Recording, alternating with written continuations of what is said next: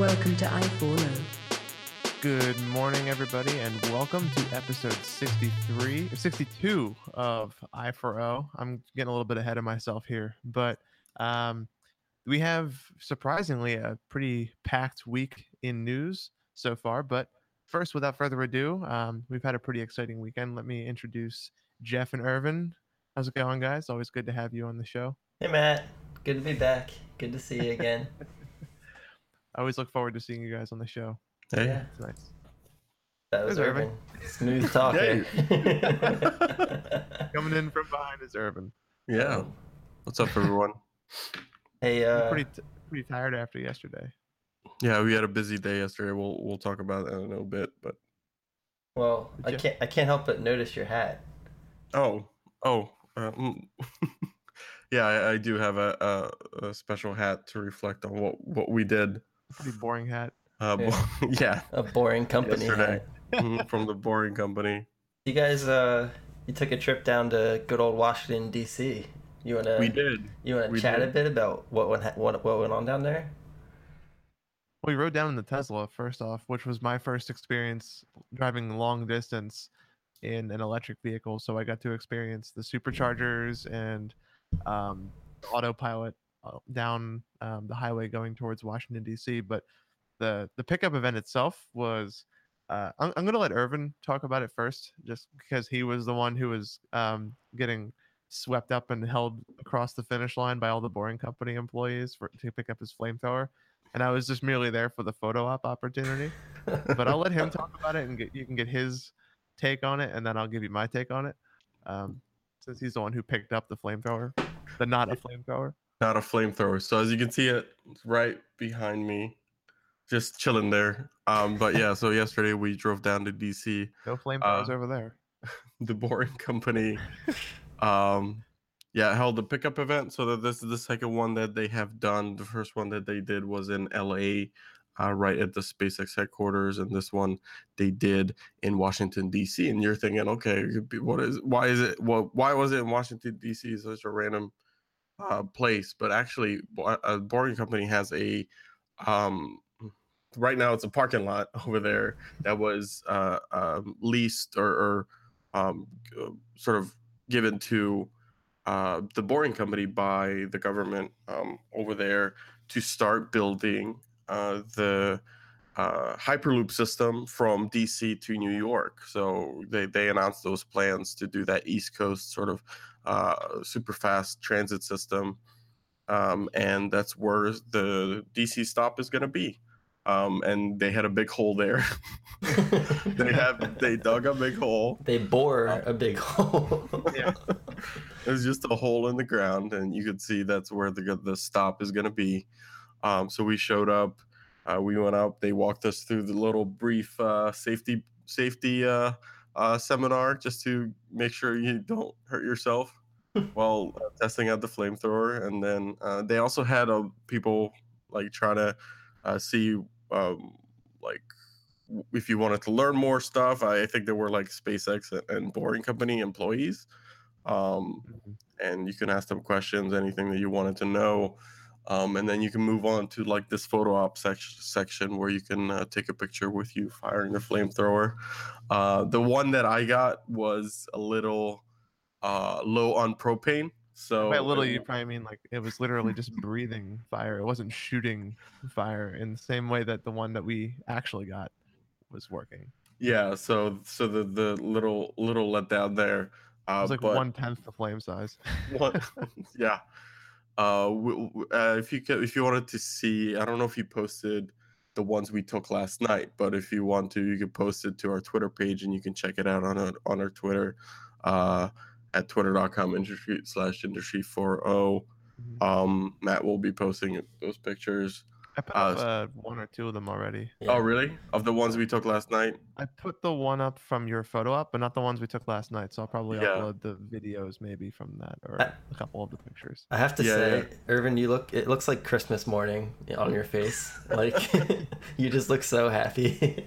Yeah, it was a pretty awesome experience overall, and yeah, actually getting to test it out last night, it was a little frightening at Yeah. first. just a little bit because it was a lot. The flame was a lot bigger than I thought. A lot of fire.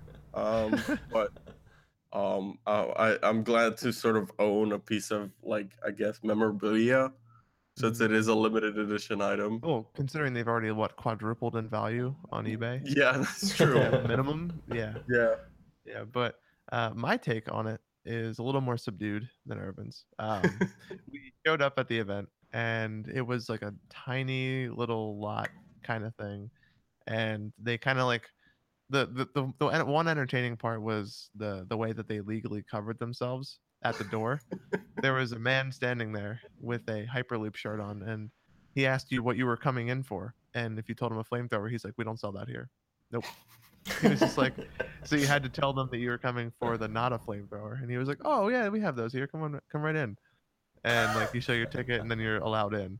So that was entertaining, the way they covered themselves, and then they basically just took your ID, and it was very quick. Mhm. Like we were in and out of that place within like 6 or 7 minutes total. Yeah. Wow. It was very fast. How many people were there? Not that many when we. Not that many when we were. So the entire event was throughout the day. So it started at 11, and then it ended at 5. And you can say, okay, what slot you wanted to show up. And I picked the slot that was like around 3 p.m. And I probably should have picked like an earlier slot because I'm assuming that's when most of the people showed up, like very early. And yeah, so we showed up a little later time, and it was like very very little amount of people, no line at all, nothing. Mm-hmm. Yeah, it was much quicker than I thought it was gonna be. Like we parked, and then 10 minutes later we were back in his car. It was very quick. It was cool though, but we didn't really get to experience it until we got back to my apartment and tested it in the little like open area that they have. There's like a big smoker that some of the businesses in my complex use. So it's like a lot of gravel and like not a lot of flammable stuff nearby. So we figured it was a safe place to test it. So we were back there, and the pilot light itself was 3 or 4 times bigger than the total flame size that Urban had when he was taking his photo. Oh my gosh. The pilot light was where I thought it was going to go out to, like when you're pulling the trigger. But then you pull the trigger and it becomes this like 6-foot flame. So this thing is very entertaining, to say the least. Did anyone see you? What's that? Did anyone like watch you guys, or did you like wait awkwardly for someone to walk by at one point? I waited for people to leave because I don't want someone to like call the cops on me or something. What could these guys be doing out here with this large, not a flamethrower? That looks kind of like a gun. Yeah. That's why I was just like, we should drive over here because I don't want us to like walk across the parking lot with a flaming gun-looking thing. Yeah. So, but yeah, it was really entertaining to actually shoot, and I want to get like all the I4O guys together and have like a flamethrower day, or not a flamethrower day. Yeah, come on. So I think that'll be entertaining. I would love that. Yeah. So it was a cool event. We also checked out the Air and Space Museum, so there are pictures of that we took. Maybe I'll put up a photo or two of that. Yeah. But yeah, so I was trying to kind of tweet throughout it, but like the event itself was so fast I like didn't have time to like actually and tweet. If you tweeted once, then you did tweet throughout it. Yeah, you really, yeah. Because there was enough time for one tweet. Mm-hmm. Yeah, we also did a speed test on the internet on Urban's car. He got 15 megabits per second on fast.com. Lightning. So the first time I'd ever done a speed test on a car's network. Yeah. More than one flame in one day. Yeah, those blazing fast network speeds. That's right. Yeah. With the flamethrower in the trunk. But yeah, it was cool. It was a cool event. It was cool to get some information on like how Boring Company pays for the tunnels and stuff like that. Yeah, you're right. They had their bricks over there too. So they are planning to use the dirt that they dig out when making the hole to make bricks and sell those. And in theory, should pay for the tunnel should pay for itself by doing that. They're selling it for, I think they said 10 cents a brick, which is like 4 times cheaper than the next cheapest brick, I guess, See, is what they were saying. I love that kind of stuff. Like Yeah. just using everything from your project to make Yeah. it as affordable and productive as possible. Yeah, and they're selling it for so cheap, not to make a profit off of it, not to undercut competition, but they're selling it so cheap just so that way they can break even on their digging costs. Like that's the only reason. There's no profit for these bricks that they Yeah. want. So it's kind of cool. But yeah, it was neat to like learn a little bit about Boring Company and just like see a bunch of people who are like-minded and how excited they are. Like some people were really enjoying themselves. Like I retweeted the pictures from the Boring Company itself, and like there's a couple where like a guy was like holding his dog in one hand and the flamethrower in the other Yeah, hand, I and saw that like one. yeah, and like people were setting marshmallows on fire there. So it was pretty cool. Um, more to come on that as we can all get together and actually test it out. Yeah. You could be like Ripley from Aliens. We'll get like an alien scale model made of marshmallows and just set it on fire. Oh my gosh. But yeah, so without further ado, I think we also have some news to talk about this week. We definitely have some news to talk about this week, Matt. Yeah, and first and foremost is that flat earthers need beware when referencing Google Maps now. Google Maps now, when you zoom out all the way, features a globe instead of a flat earth. So, but yeah, so they're finished thinking two-dimensionally with maps, and they're moving on to just expand. Like it's a simple little change, but it's very controversial depending on who you are. I wonder if there's anyone out there who's a flat earther that believes the earth is flat because of Google Maps. And now they'll change their mind. Yeah. And Greenland's projection, according to this article, is now no longer the size of Africa, Yeah. which is a realistic thing. They can now size the different like land masses accurately now that it's a globe. But yeah, And so map projection is hard. It's like if you put everything flat, you have to. It gives you an incorrect representation of sizes of countries, and this is way more accurate. case in point, Antarctica. It always looks like it's the entire bottom of the globe, which is technically true, but when you wrap that out, it's way bigger than it actually is. But yeah, it's only available on desktop and not available on the mobile platforms, but it will work in every browser, which is kind of cool. So, Yeah. neat little update from Google Maps just to put one more nail in the coffin for flat Earth theory. Google Maps has it, then obviously it's true, right? Definitely. Yeah. But let's roll into the next topic Yeah. because we have some other things to talk about. There's a bit of gaming news that happened this week. Fortnite is going to be ditching the Play Store to avoid the 30% cut that Google Play takes on any app purchase. So this is pretty big news, Yeah. gaming at least for mobile gaming, and also it could be dangerous. I think Mm. it could be very dangerous just because now there's no review on that map or on that APK that is going to be distributed through Epic, and Yeah. I think it's very possible that people could abuse that. Also, people trying to look for the APK somewhere else on like some less reputable sites. It could be sort of infected with malware, right? Mm-hmm. Because if you're looking for the APK and you, for whatever reason, you're not getting it directly from the Epic site, you might get an ad. It's like, oh, download the Fortnite APK right here, and then you click on it, it takes you to some random website. Might be some modified a bit. Yeah. So if No, it's you are definitely- downloading, just as a tip, if you are downloading an APK, one of the most trusted sites out there on the net is APK Mirror. Yeah. If you aren't getting it directly from Epic Games, just as a tip, that's the only source I think you should consider other than directly from. Yeah. Because APKs can very easily be unbundled and Yeah. modified to be infected with all kinds of malware. And unfortunately, I think that we're going to see a lot of that as this begins to become more popular. Yeah. Not only that, but We- now users will have to enable the download of third-party software, which, if left on, is another vulnerability in itself on the Android device. Yeah.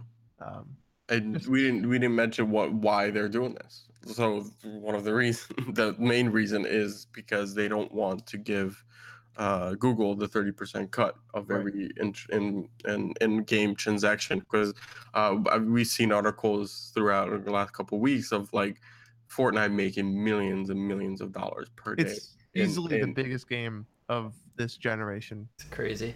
as of right now. Like it's like for the first time, like I can say that there's a game that's come out that has had a larger impact in just everyday people than Minecraft.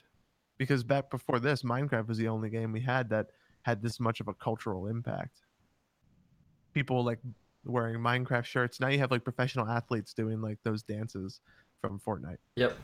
and stuff like that at events, which Yeah. is It's insane. kind of crazy how big this game has gotten. And if they could have done it on iOS, they would have, but they can't. Yeah. They can't do this on iOS, so they sort of have to take that 30% hit. But since they can, this is a possibility on Android to just install random Well, APKs on your phone. They're like, yeah, we should do correct this me and if I'm wrong, keep the 100% of the money. but I thought that Fortnite could not be published to the App Store on iOS. Correct me if I'm wrong. I don't I thought I Fortnite had seen an article with they're not available on iOS. Fortnite has been on iOS for like the past month or so. It's been out for longer than on Android. I thought they had been like momentarily banned or something or whatever. I don't know, but Nope. that may be something else I'm thinking of. Yeah, it's on there. Yeah, because now that I said that out loud, I've like totally seen references of people playing on iOS. Yeah, they said that Epic's actually made about $27 million on the iOS version in June alone. Yeah, I wonder if that has helped Apple at all. Yeah. Well, we can get to that in a little bit. Yeah. I wonder what Apple's been up to lately. Yeah, I wonder if anyone might have heard. But yeah, they were saying, they were talking about names like Android download. There's a Reddit user who was cited by XDA had reached out to Ars Technica with links to a JavaScript file, which is on Epic's servers. Just because they were saying that they're digging, like XDA has been digging into the source of Fortnite itself. And they were looking for sideloading the app directly from Epic's site instead of redirecting users, and source code with an apparent image leak from their servers put together. They have some instructions, which is what I was saying earlier, that they have to download and go through some security prompts.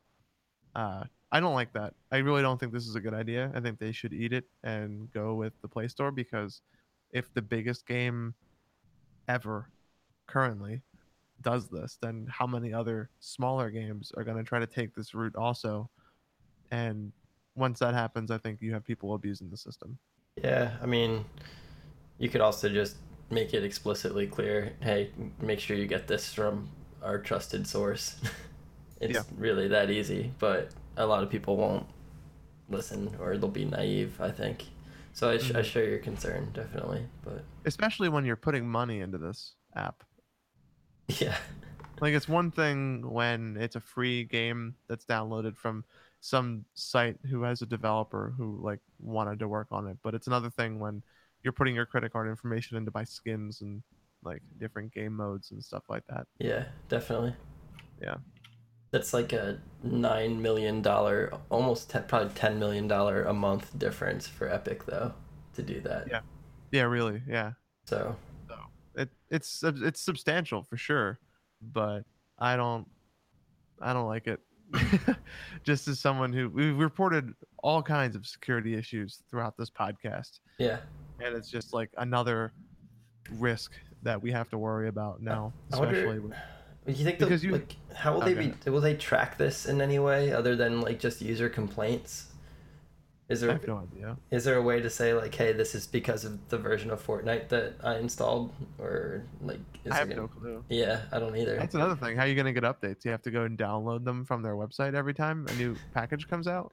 It might be through app. Like it'll Yeah. detect like, oh no, there's a new update. Let me just download it. Mhm. Because it probably will require the latest version for you to play online. It won't let you play with an older version. Yeah. Yeah. So as soon as you log on, it's like, oh, you have a new version, and then redirects you to the website. That's like par for the course for games in general. So Yeah. All of this just is just I'm seeing just like a myriad of potential security issues. It's like, oh, let me redirect you to this. The APK has been modified. Redirects you to an incorrect site. That site downloads a virus or a tracker, and then it's like, oh, you're updated, and then I don't know. Or like there's these people, like there's people out there who want to sort of cheat the system. Maybe they're looking for like a hacked version that gives you like Free V-Bucks. yeah, exactly, or it will improve your accuracy, or you won't get as much damage, right? That's one way that they might entice them to download that version instead. Yep. As people are always looking for that type of stuff, and yeah. And the one thing is, like, bad. The demographic who is going to be downloading this is the most likely to be the target of abuse. Yeah. Also, you have younger people and maybe parents who are trying to download it for their kids on their iPad or on their tablets or phones or something like that if they don't have Apple devices. Yeah, I don't know. But will there be crossplay? That's the big thing. Can you cross? Not with PlayStation. Yeah. Yeah. Man. That's a whole different can of worms. But that's all that people are going to worry about. Is there crossplay? Can I play with my Apple iOS friends? And then Apple will be like, this isn't downloaded from a legitimate source, so therefore no. And then you'll get that problem. But whatever. Tomatoes. I was about to say apples, tomatoes, but apples to androids. That should be the new phrase, not tomato. Should be, or apples to apples. Should be apples to androids. But that's a different story again. Oh, let's man. move into the next topic. Yeah, let's go ahead because this is a crazy one. Yeah, I had only seen this last night, and I hadn't had a chance to like get too into what had actually happened. But this is insane from what I have been reading. Yeah. President Maduro was the target of an attempted drone attack. I think was it you guys who showed me that video of like the dystopian future where like drones attack people? I'm pretty sure I sent that to you. Yeah, this is like that becoming a reality, though. Yeah, this is the president of Venezuela, who there was a drone-based assassination attempt made on his life, which is absolutely insane. And it's with a drone, possibly multiple drones that were armed with bombs that exploded close to President Maduro while he was giving a speech. So if you can imagine that.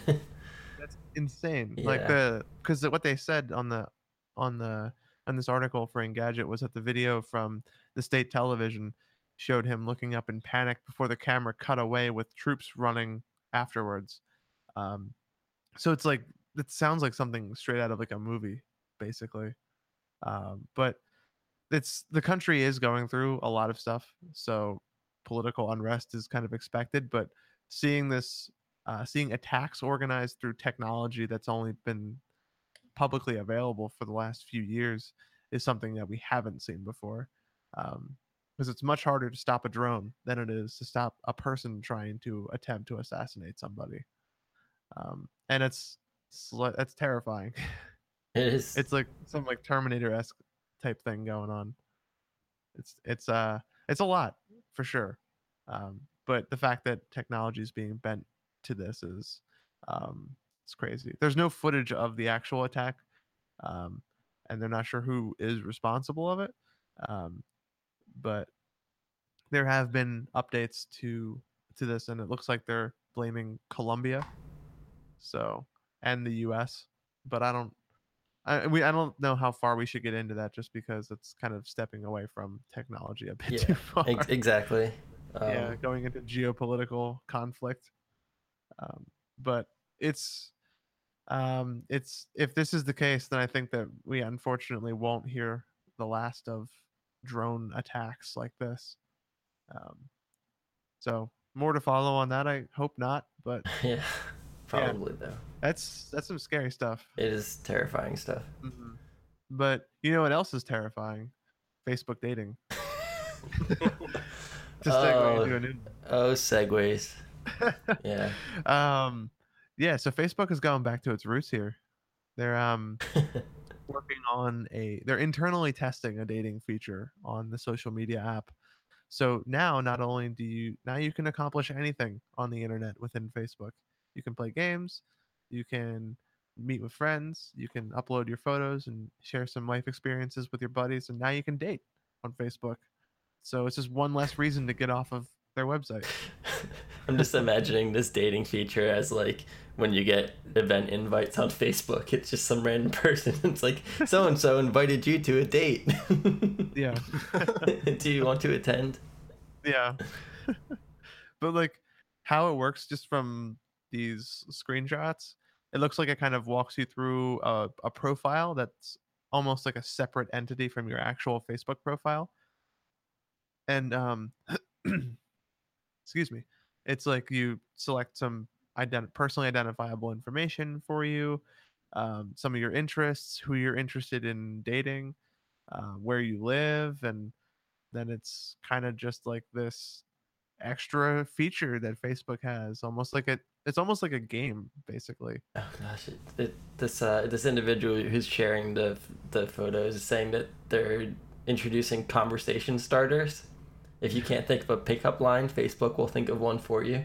That's so weird. It's so weird. Facebook is your wingman. Mm-hmm.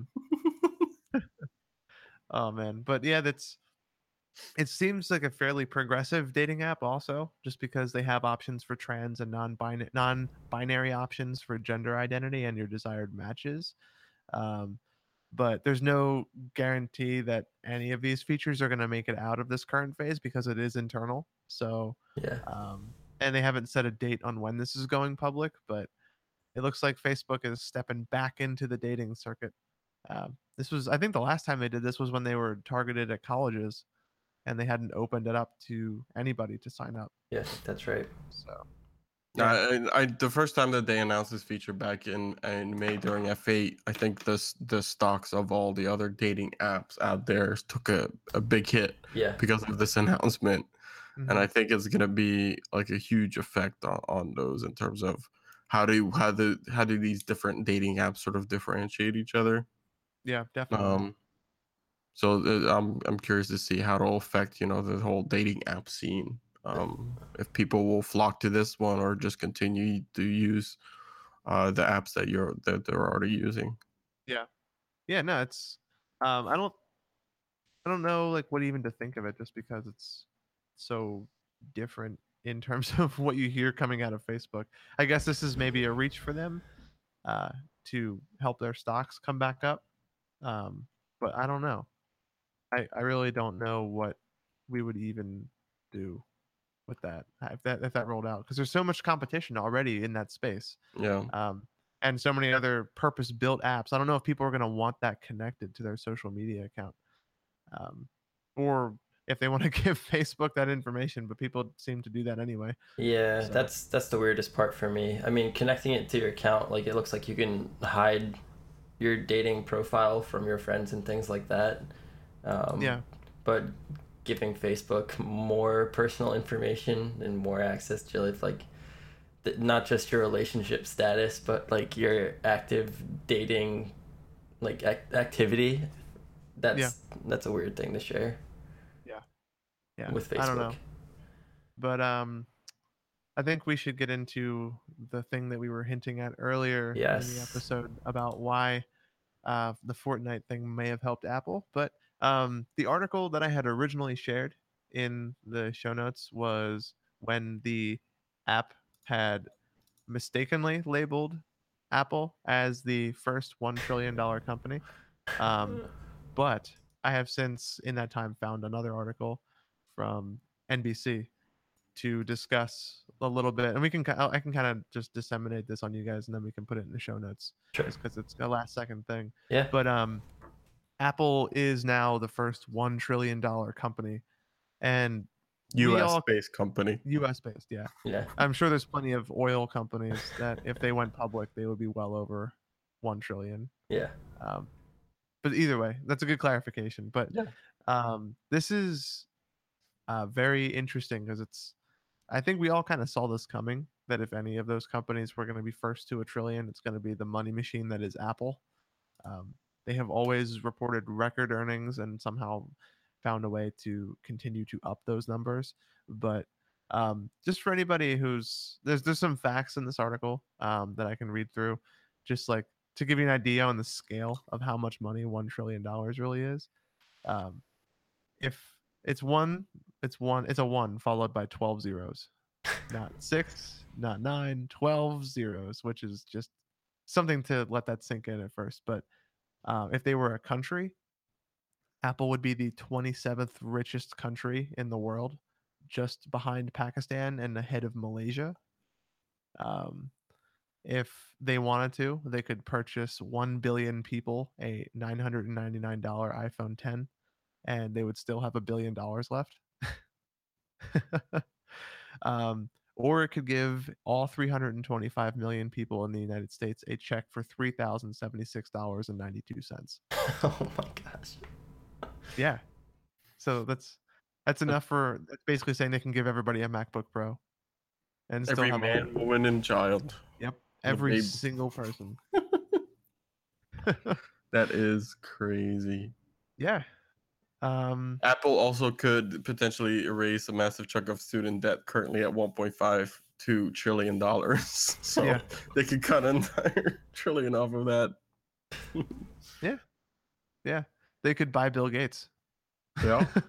They could buy his $125 million Xanadu 2.0 estate in Medina, Washington, and about 8,000 homes exactly like it. So, yeah, they could buy the Dallas Cowboys for $4.8 billion, which is pocket change. Oh my gosh. They could probably buy the entire NFL. Yeah, they could buy every team on Forbes' list of the 50 most valuable teams for a total of less than 140 billion. Apple just monopolizes the sports industry. So just to like give people an idea on the scale that we're talking about here, that's a lot of money. Yeah. And the fact that Apple is worth that much money is a sign of the society that we live in and the choices that Apple has made throughout their history in order to get them to where they are today. Yeah. When this news broke out, I saw people posting from actually it was the actual Business Week Twitter account, and they posted an actual article that they published in early 2000s that about Apple, or late 90s, that it was end of an era for Apple from Business Week. Right, so the death of sort of Apple has been predicted multiple times because they weren't this successful back in the day. They were going through some hard times. They fired their CEO, Steve Jobs, and then hired him back. And yeah, they went through some up and downs back in the day. But I think the two products that got to them at this point was the iPod and the iPhone. Yep. Yeah, if you had told people that they would be the first $1 trillion company in 1995, they would have called you a very crazy person. Yeah. If I saw an article, if you would have bought the very first Macintosh, which was at the time around $2,000, but if you would spend that money on Apple stock at that time, you would have like $1.2 million today. I was thinking about this the other day. It's just like Apple and Amazon and Microsoft, like if you just dump some money into those companies not too long ago, it would be worth so much more right now. Yeah. Yep. They were saying if you had dumped, I think, $1,000 into Apple stock 10 years ago, it would be worth over $8,000 right now. I mean, Irvin's was a nicer number, but well, that's only 10 years ago too. Yeah, still a testament that they've grown 8 times in 10 years their stock value. So Irvin's is a bit of a nicer number, but that's over a much longer. But a much longer scale. It's around 30-year scale. But hindsight's always 20/20. You never know. And sort of like this news cycle and the stock market likes to look at the short term sort of thing. And also, like at the time when that Mac came out, the iPhone wasn't really even in people's heads, you know? Yeah. Cell phones were not even coming out. And even the first cell phones, when they did come out, they were huge and bulky, and nobody would ever think that everyone would basically have a supercomputer in their pocket, and they could do so much with that type of device. It's kind of crazy how quickly the technology has progressed, and also how Apple has gotten in there and actually created compelling products that people actually want. Yeah. Um, No, it's, their smartphones and the way that they approach technology throughout the 2000s going into the 2010s is definitely what set them apart from everybody else. I know there's definitely some Apple haters out there, but I think you can't argue the fact that they have seriously changed the landscape of especially the smartphone industry. Yeah. I mean, just look at the notch policy that the Pixels have rolled out. Like, there's rumors that the Pixels are going to have a notch too, which is directly following what Apple did with the iPhone 10. But So they specifically stated in their requirements that you can't have more than 3 notches. there's more than two. You can only have more one than on, two, on one the or bottom. two. Yeah, they only said one on top and one on bottom. You couldn't have any on the sides. But which Side rules out my notch. favorite phone, which is going to have 17 notches. I was just gonna say that. Or the Minecraft phone, which is only a notch. And but yeah, I think that they definitely changed the landscape, and the fact that the rest of the industry copies everything they do is a testament to that. They got rid of the headphone jack, and then what did every other phone manufacturer do after that? They cut the headphone jack out, except for maybe like OnePlus and Samsung. But that's just because they're contrarians. It's not because they're following the trend. Uh, but still, it's like it's fascinating to see what they would do and what they have done so far. Um, and the fact that they are where they are today is a testament to how popular they are among people. They're the most popular phone in the US. Like that Fortnite thing that we were talking about earlier, that's probably going to have a fairly minimal impact on people because I don't know many people who are young and have Android devices. A lot of young True. people have iPhones. So, like it goes so far. But and also the Fortnite thing may that 30% cut of the most popular game ever may help them a lot. Yeah. So, certainly helping Fortnite's pockets or Epic Games, that's for sure. But um, it's just at $1 trillion. It's not. It's not. It like really doesn't mean anything if you're a shareholder at Apple. Like it's not a landmark. It's not a boost or it's not like a payday or anything like that for their shareholders. But it's a landmark achievement, and Apple is the first company out of the U.S. to do that. So that's where the significance lies here, not in the number, not in what they can do with that $1 trillion, but in the fact that they're the first U.S. company to do it. But yeah, I'm sure if any of those oil barons went public, you'd see like multiple $1 trillion industries coming out of like. I think the first one was an actual oil company in China that went to $1 trillion. I saw some articles out there that if you would look back at like um, Rockefeller, and he would have been technically worth more than $1 trillion, but if you adjusted for inflation and things like that. But I don't know how those compare. Yeah. Like, Well, it's so different when it's like a resource versus a tech company, like someone who's producing a product that they engineer.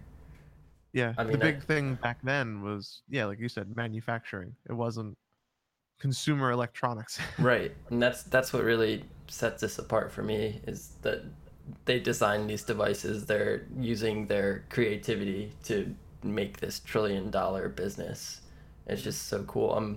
The thing that I rack my mind with the most is what are they gonna do now?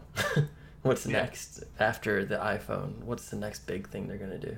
I think they're trying to figure that out too. Probably, but we've seen some weird products come out of Apple lately, and like the HomePod and the all kinds of like now, and it looks like they're trying to do some kind of a like a smart speaker, kind of like the smaller Google Home devices for Siri. They're kind of like shotgunning out what they want to do, and I don't know. It's gonna take some serious ingenuity to get to the next trillion. See, now that's where they're taking a page out of Google's book, where Google makes like 6 apps for the same function and then picks one eventually. Apple's just shotgunning out ideas the same way. Yeah. That's the Google tactic. Nobody does that better than Google. That's right. That's why I took myself off of the betas for the Google apps and the Google features and stuff because they were removing features that I liked too fast. Because when you have and when you have a Google device that's on the Android P beta, and you're also on the Google app beta, like having a beta inside of a beta is not a good mix, and it leads to a lot of features you like going away quicker than you want them to. So Yeah. So I'm off of that. I'm off of that life. I still have the P beta, which is due to come out August 20th. Piece of news that we didn't put on the show. There is actually a confirmed date for when we find out what Android P is and how it's coming out. Comes out the 20th of August. So my money is on Android Peppermint. I don't know. Maybe we What can else? get like whatever guesses we have for the name. We can get a bunch of like each of those and have like a unveiling party where we just like eat a bunch of peppermints when they announce it. I'm okay with that. Yeah. Just have a bunch of it on the show. Yeah. The history I'm of the okay with that. peppermint. Yeah. Yeah, I digress. Just that's fine. You're allowed to digress. I'll let it happen. But yeah, so we do have some other news that we should get into. Yeah. To bring Elon Musk back into the conversation. We have some information on Tesla and their new self-driving chips. And Irvin, you were telling me this yesterday, so I want to hear it from you, just because you know much more about this than I do. The NVIDIA chips that they're dumping for their own homebrew attempt at it. If you want to go ahead on that one. Yeah, definitely. So Tesla held their Q2 conference call this week. I think it was on Thursday, and one of the big sort of announcement that I think they made is that they're working on their own chip for their next generation of self-driving hardware. So if you didn't know, Tesla is currently on their version 2 of their hardware, which is made by the chip that they're utilizing is made by NVIDIA. And Tesla has said, or Elon has said previously, that they may need to do a hardware upgrade down the line to get all the full self-driving features that they actually want to achieve in their cars. And by full self-driving, meaning literally just press a button in the car for your destination. You can do whatever you want, fall asleep, do whatever, you don't have to pay attention at all, get you there to the final destination. And Elon has hinted that they might require a hardware upgrade. And during this call, they confirmed that they are working on the next generation hardware. But this time, it won't be actually coming from a third-party vendor like NVIDIA. They said that they are building their own chip in-house. And they have been sort of working on this in stealth mode for the past 2.5 years. And trying to get the best performance out of their self-driving system. And if you are an owner and you have pre-purchased the full self-driving package, then this will be a free hardware upgrade. And they said it will come out later next year.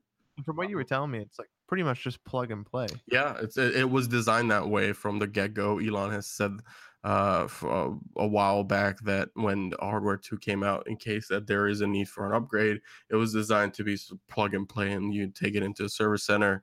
It'll take like an hour, and it's right under like the glove box.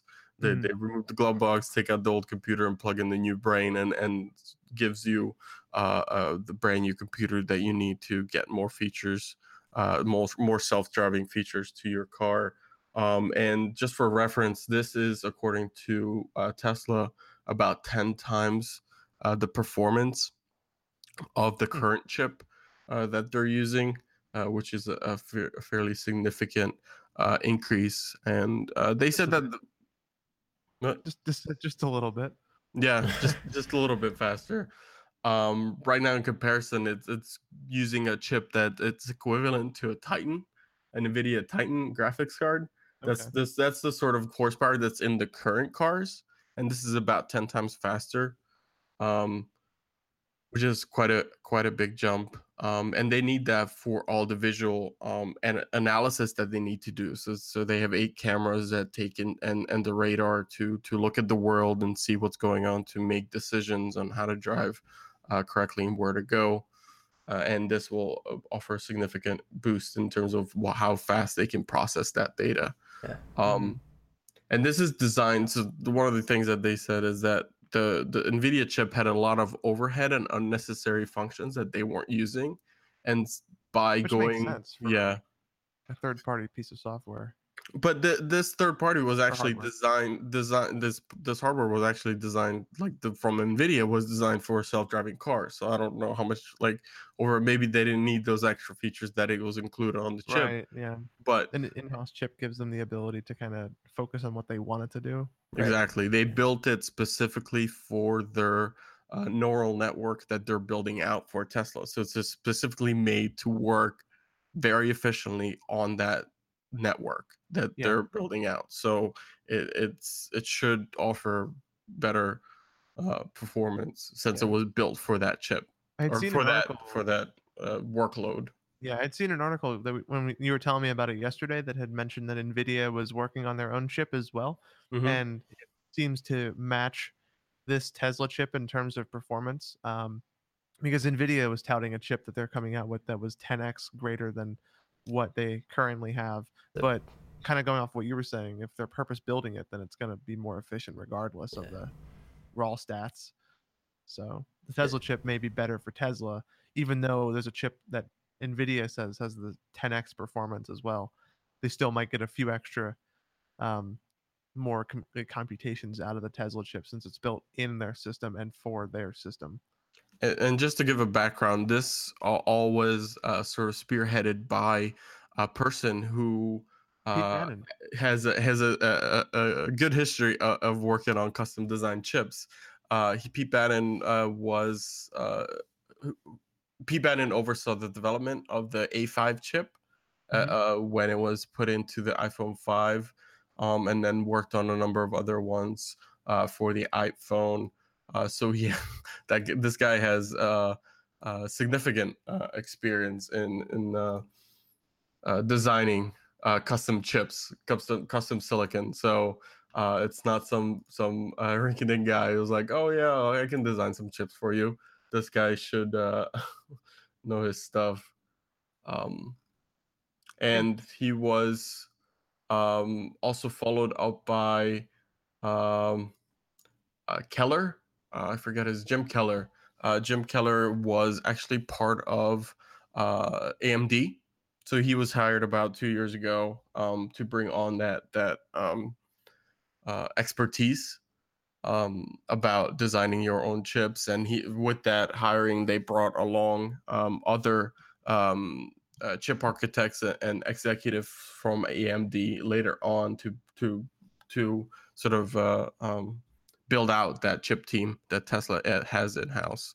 So they're really investing heavily into this, and it's kind of a crazy announcement. And I think this makes it, in my view, makes Tesla look a little bit more like a tech company and not a car company. It's like a tech company who just happens to build cars.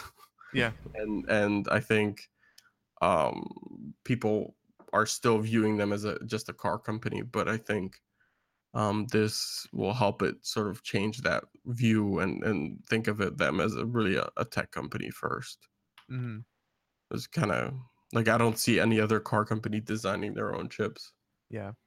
Also, the important distinction is that when Musk said that the chip was an order of magnitude improvement over the current NVIDIA chips, it wasn't clear if they were talking about what they were currently using or if they were talking about those Pegasus chips that I was telling you about a little while ago, the ones that are 10x. So it's possible that Tesla's chips are 10x on a chip that is already 10x what Tesla's already using. Or 100 times better.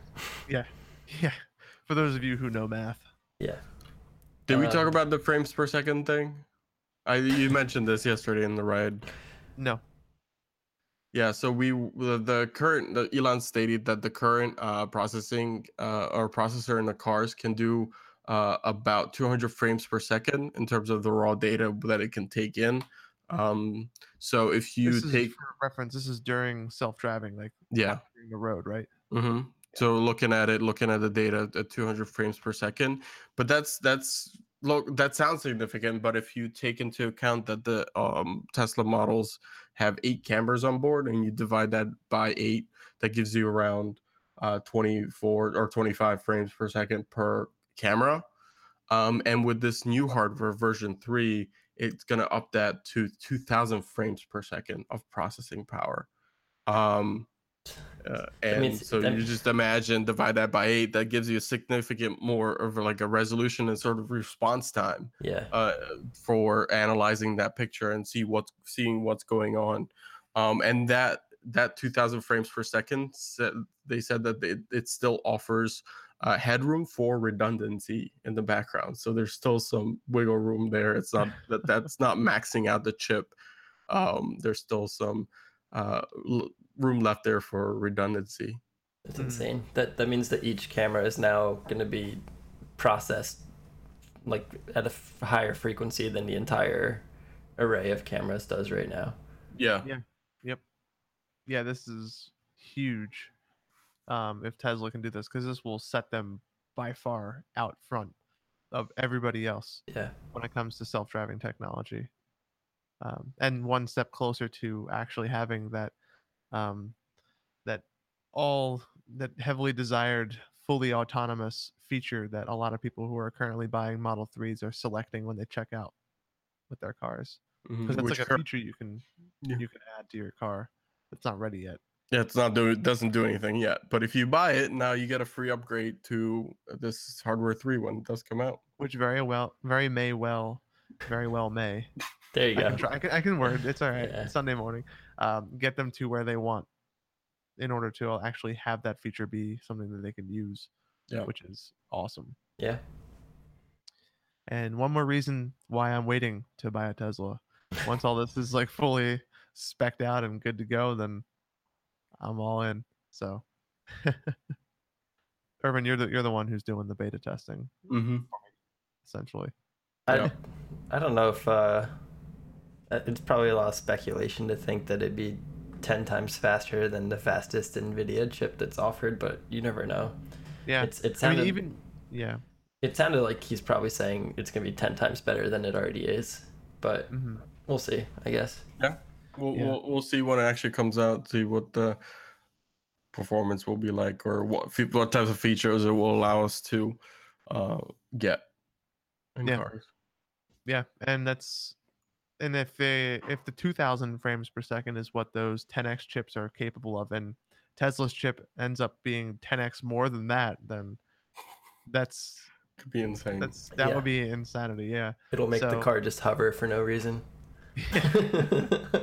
Yeah, the car like knows what you're gonna do before you do it. It's like you're about to turn left. It's like, I wouldn't do that yet.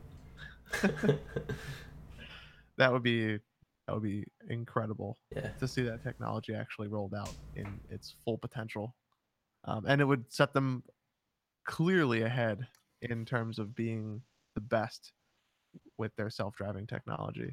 Yeah, it would be the clear winner. But yeah, so speaking of new tech, there is some news with Motorola that we have to announce. We reported in, I think, the past couple of episodes that that 5G was beginning to finally roll out and get into its final stages. Some of the telecoms were offering it, but now we have the first 5G smartphone. But it comes with a lot of asterisks and a lot of big ifs that need to be answered before you run out and buy this phone. So 5G is getting a lot of hype lately because it's finally coming out, and a lot of carriers are finally talking about rolling this technology out to various cities. But that's the thing. If you don't have a cell phone that could utilize 5G networks, then it's something that's just there that you can see it, but you can't use it. So there's no real point in caring about it unless you own a phone like this one, which is the Motorola Moto Z3. It's a decent phone. I was looking through the spec list. It's going to be a solid device, but the big notable feature that it has is it has support for the bands for 5G networks. They're calling it the world's first 5G upgradable smartphone. But the only problem is that it doesn't have 5G now, but it will in the future. So 2019. technically, it's not real. Yeah. So it doesn't actually have 5G. It's going to be available via a clip-on Moto Mod accessory that will launch sometime in early 2019. Right. So we've seen Moto Mods before, like the projector and all that stuff, but um, the 5G attachment, even if you do buy it in 2019 when it comes out, you will only you can if you can only utilize it if you live in, I think, Houston, Los Angeles, Sacramento, and then one additional city to be named in the second half of this year. Yeah, and that's with the home internet, not with mobile internet. So Yeah. It will have a mobile 5G solution in 2019. right. So So around the time that Moto Mod comes out. yeah, so make sure one of your hands is free so you can hold your breath.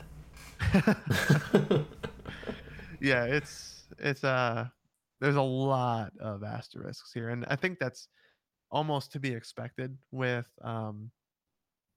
the advent of any phone that's trying to adopt this new technology. But I find it hilarious that they didn't build it into the phone itself. It comes via a clip-on mod. So, and from the pictures that they have here, um, it's a pretty thick clip-on mod. Yeah. It adds like almost a centimeter and a half, what it looks like, to the thickness of the device itself. And while a centimeter in terms of numbers may not seem big, that's very thick in your pocket, considering most phones are thinner than a centimeter already. Yeah. It does have a 200 milliamp hour battery in there too, so that might be why it's a little bit thicker. Yeah, And that might be sort of saying that this 5G could be a drain on your battery life. So you could use those 200 or 2,000 extra milliamp hours in your phone. Mhm. I don't know how energy efficient this 5G technology is. The very first 4G device on Verizon was the HTC Thunderbolt, and it had really bad reputations for horrible battery life. So we just have to wait and see. One thing that I'm very skeptical of, and I don't know where this is going, or how widely like spread this will be, because this whole Motomod thing, I think Lenovo has been public about it, that they're not continuing on with it. So this might be like the last phone to sort of support um, the Motorola Motomods Yeah. on their phones. And I don't know if it's just limited to that one phone. And I think this is just sort of like this test product. I don't think most people were actually going to buy this, to be honest. Yeah, this is more of like a proof of concept, if anything, for Yeah. people who are like willing to test out the it's willing to test out the abilities that 5G is capable of at a consumer level. And maybe that 2000 milliamp hour battery that comes packed in with this is purely to keep your device from not melting once it tries to connect to a 5G network, because they have the first 5G modem inside of that Moto Mod called the Snapdragon X50. And if you have the network to support it, you can get capable or theoretical download speeds of 5 gigabits per second. I love this quote here. Yeah, if you could achieve that speed in real life, you would burn through your monthly plan on Verizon in 36 seconds. So you would use all 22 gigs of your unlimited data plan in half a minute. Yeah. Yeah. So I don't. There's a lot of ifs here, and um, it contains a 2000 milliamp hour battery. Right. First generation modems eat up a huge amount of power, so that's exactly what that's for, Urban. It's a welcome addition to have that extra battery, so your phone doesn't melt the second you connect to a 5G network. And their first 4G device, the Thunderbolt, had a disastrous battery life, like you were talking about. And they've publicly apologized for the fact that phone even existed. Um, but it's a weird looking device. It's only got Snapdragon's 835 instead of the current 845. So it's a chip from 2017, which currently is the chip that's in like the Pixel 2s. Um, but it's not in any recent device. It's also in the Note 8 as well.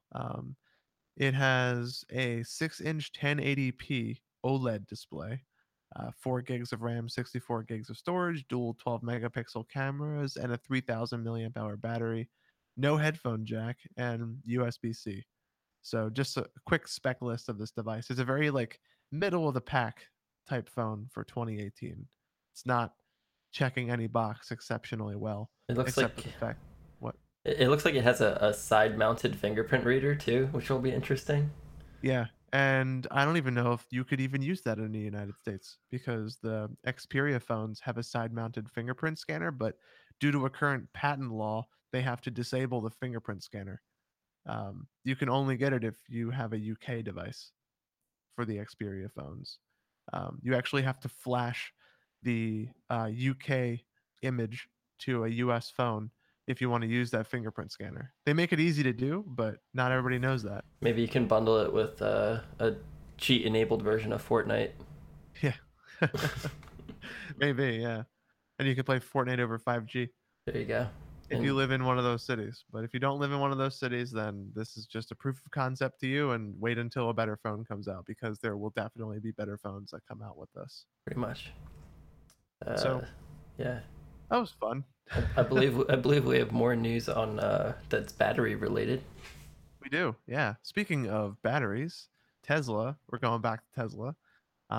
Their Gigafactory 1 battery production is it's pretty high compared to other companies. So much so that it's more than all of them combined. So Gigafactory 1, the Tesla / Panasonic battery factory in Nevada, is becoming fully operational, and in that, it has produced it's now at approximately 20 gigawatt hours, which is more than any car maker combined in terms of battery production, which is impressive to say the least. And the fact that they have not one but two more of these already like officially planned is a testament to how powerful Tesla will be in the future. Their batteries are like huge too, like 75 to 100 kilowatt hour batteries. Yeah, that helps them get to that number for sure because they make bigger batteries than any other sort of electric car manufacturer out there. But so right now it's 20 gigawatts, but actually that's not the final sort of number that they want to reach just for Gigafactory 1. The total output capacity planned is 150 gigawatts for just that one Gigafactory because it's not fully built yet. It's not even there. They still need to add 3 more production lines. Yeah. So they're expanding quickly. And I think this puts them well ahead of any other sort of car maker so far that sort of wants to compete in that market. Yeah. It does give them a sort of leg up, but I think that you can't take that lightly, that all the other car makers can potentially ramp up if they wanted to, as well if they saw the demand for them. Yeah. So, but they like you said, Matt, they are planning to launch 2 other ones already. They officially announced one in China that they're starting to build out by 2020. And another one in Europe that they haven't announced the location of yet. Specifically. This one production line hasn't even reached its current expected annual production rate, which is 35 gigawatt hours. So it still has another like 1.5x to go before it gets to its annual predictions of where it's going to be at. So this is they're going to be easily unmatched in their ability to produce batteries. And I wonder if this will lead the world to possibly adopt Tesla as like their battery format for electric vehicles, if they'll make that work with other auto manufacturers, or if other auto manufacturers will make their cars work with these batteries, so Tesla could possibly distribute them globally. Right. Yeah. I don't know if that's I don't think that's even been remotely talked about, but yeah, it's like insane to think of the number of batteries that's coming out of this factory that's only operating at 30% capacity. What also is crazy is they plan to spend about $5 billion on this Gigafactory 1, and the one that they're going to be building in China is about 40% of that cost they're estimating. So it'll be $2 billion instead of $5 billion, which is obviously good for Tesla. Yeah. No, that's very, very good for Tesla. Yeah. So. Yeah. I'm excited for this just because that means that we're going to see way more exciting things come out of this company, and they'll be able to actually keep up with the numbers that they're predicting for their Model 3. I think this is specifically what that's for, just to keep up with their Model 3 production.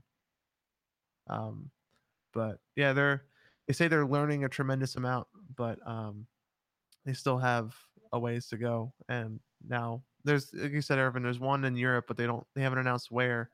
But there is one in China, which is actually, I think, moving forward now. Yep. With the final plans to start construction. But this is, I think we talked about this when it was being built, like the estimated numbers that it was capable of. But seeing this thing actually in like production mode is both a awe-inspiring and kind of frightening thing. It really is. Yeah, no, it's really cool. I'm seriously impressed with what Tesla's capable of with this kind of technology. But yeah, I mean, this is just the beginning. So I don't think we've seen the last of this. We're definitely going to be seeing Tesla come out with a lot more batteries, and I wonder how the auto industry is going to react to this. Like you were saying earlier, Irvin, it's very possible that we'll see them follow suit, but I don't know. We'll see, right? Yeah. But yeah, I think with that brings us to the end of the episode. Unless anybody has anything else they'd like to talk about. If Irvin would like to give a demo of his flamethrower and a subsequent video of the apartment burning down. Nope. I'm gonna have a say a no on that. Yeah. Not gonna cause a fire in my own apartment. I was thinking while we were doing the episode, you have a hell of a home defense weapon right behind you. I do. People should be aware when they're coming over that I do have a weapon. Sabotage. Yeah. If someone tries to invade your home, just burn it down. Yeah. Also, Irvin can make some baller flambe. I could. His dessert game goes to a whole new level. Gigantic trays.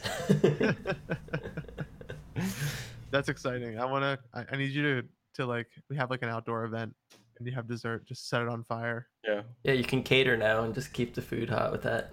Yeah, from a distance. From a distance. Yeah. Oh man. That's awesome. But yeah, so like I said, that brings us to the end of the episode. Thank you guys for watching. If you liked what you heard today, you can catch up with us after these live recordings at any time on any number of podcasting apps. You can find us by searching for Industry 4.0 or Industry 4.0 all spelled out. If you want to catch up with us on social media, you can find us on Facebook, Twitter, sometimes Instagram, and Twitch as well. I'm going to count this as a social network. We're fairly active. If you want to have a direct line to us, I recommend Twitter just because I'm trying to be more active on that. So I think that's our most active platform at this moment. So if you haven't, give us a follow on Twitter for more updates and information. If you liked what you heard, feel free to give us a review on iTunes or Stitcher. We'd love to know what you guys are thinking about our podcast, if what we're doing right, what we're doing wrong. And it sounds like we're begging for reviews, but it really does help us give you guys a better show. So knowing what we're doing right and what we're doing wrong helps us help you get better tech news. So, and yeah, if you're wondering, all music is produced in-house by none other than Jeff on the podcast. But yeah, so with that, this has been episode 62, and we will see you guys in the next one.